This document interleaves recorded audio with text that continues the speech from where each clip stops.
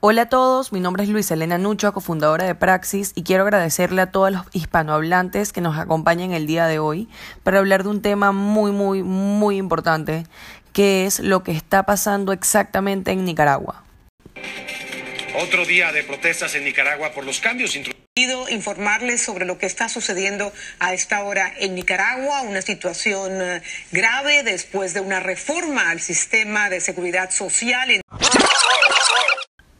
Ahora, para comenzar hablando de Nicaragua, hay que saber que los nicaragüenses llevan casi 3 meses en las calles protestando. Este país es conocido por sus espectaculares lagos, volcanes y playas. Tiene 6 millones de personas según el Banco Mundial en el 2016. Su capital es Managua y su presidente, como hemos estado escuchando muchísimo en las noticias, es Daniel Ortega. Durante la dictadura de Somoza, Daniel Ortega se une al Frente Sandinista de Liberación en 1963 y así es designado como parte del Gobierno de Reconstrucción Nacional, que era un gobierno provisional que se instaura luego de que el dictador es expulsado. Luego de 5 años de este gobierno de transición, en el año 90, se celebran unas elecciones y Ortega es derrotado. Desde ese momento que él es derrotado, él se presenta a cada elección y siempre perdía. Entonces se dedicaba a hacerle oposición a los gobiernos de turno, hasta que en el 2006 se pone de acuerdo con un opositor para presentar una reforma constitucional que bajara el techo para la elección de la primera vuelta a un 35%. Con esta nueva regla, Ortega gana las elecciones del 2007 con un 38.7% de los votos y al mismo tiempo es reelecto en el 2016. Ahora que sabemos un poco más de Nicaragua y de su presidente, hablemos de las protestas. ¿Cuándo y por qué exactamente iniciaron las protestas? En Nicaragua existe el Instituto Nicaragüense de Seguridad Social y este instituto tiene un déficit muy grande, lo que significa que gasta más de lo que gana. Los encargados del pasado han decidido ignorar la situación y dejar la deuda y los problemas a las administraciones siguientes. Es por eso que el gobierno decidió presentar unas reformas para así cobrar impuestos más altos para llenar estos huecos que ha dejado la corrupción. Por eso, un grupo de estudiantes salieron a la calle el 18 de abril del 2018 para protestar en contra de esta reforma a la seguridad social que presentó el gobierno de Ortega. Las protestas siguieron y lograron que el gobierno quitara la reforma. Pero la manera violenta en la que el gobierno reprimió y sigue reprimiendo a los estudiantes hizo que estas protestas se transformaran en una rebelión popular en contra de los abusos del régimen de Ortega. El pueblo ya se cansó, ya no quiere nada con Rosario ni Daniel Ortega. No los vamos a rendir.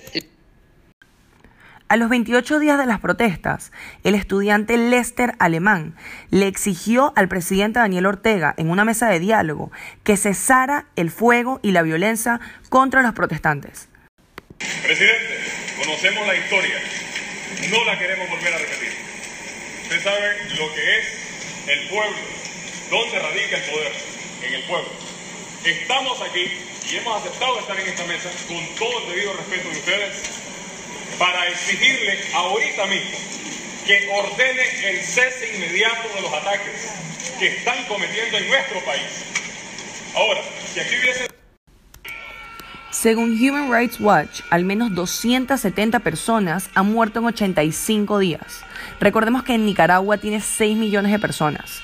Esta misma fuente confirma que hay más de 1.500 heridos, aunque las organizaciones locales aumentan la cifra de víctimas mortales a encima de 300 personas. Y ahora que sabemos un poco más sobre Nicaragua, quién es Daniel Ortega, por qué y desde cuándo los nicaragüenses están protestando, ahora debemos hablar sobre la Alianza Cívica por la Justicia y la Democracia, que está conformada por estudiantes, empresarios, organizaciones sociales y el resto de la oposición. Ellos están negociando con el gobierno que se adelanten las elecciones presidenciales que van a ser en el 2021 para que sean en el 2019. Ortega había ofrecido a los mediadores de Estados Unidos y de la OEA que sí adelantaría las presidenciales, pero se echó para atrás y ahora asegura que va a completar su mandato. Según encuestas, alrededor del 70% de los nicaragüenses quieren que Ortega deje de ser presidente. Aparte, es importante saber que solamente el gobierno de Venezuela y de Cuba apoyan los métodos. Ningún otro vecino apoya los métodos violentos que está utilizando el gobierno de Ortega. Es más, los países de la región están súper preocupados porque ellos también están sufriendo las consecuencias de lo que está pasando en Nicaragua. Para reducir los riesgos de transporte terrestre dentro de Nicaragua, los gobiernos de Costa Rica y El Salvador van a empezar a usar un ferry entre los puertos de Caldera, que queda en Costa Rica, y el puerto de La Unión, que queda en El Salvador. Este proyecto en realidad se viene trabajando desde el 2016 para que sea una alternativa al comercio terrestre, que es muy lento. Pero obviamente cuando se agudiza esta crisis en Nicaragua, le pusieron acelerador a este proyecto. Ya las navieras de los dos países están listas para empezar a operar y así restablecer las importaciones y exportaciones entre los países vecinos que están afectados por la situación en Nicaragua. Ahora que sabes lo que está pasando en Nicaragua, te voy a decir cómo tú puedes colaborar. Puedes investigar más sobre el tema, puedes donar a buenas causas asegurándote de que la persona o la fundación que reciba tu donación es segura y transparente. También puedes ayudar contándole sobre lo que está pasando en Nicaragua a tus amigos y familiares. No olvides suscribirte y recomendar este podcast si te gustó a tus amigos. Y no olvides que buscamos seguir mejorando todos los días en Praxis y puedes enviarnos tus comentarios y recomendaciones al email de holapraxis@gmail.com. Muchas gracias por haber escuchado el podcast de Praxis y espero que nos recomiendes y nos sigas escuchando. Muchísimas gracias.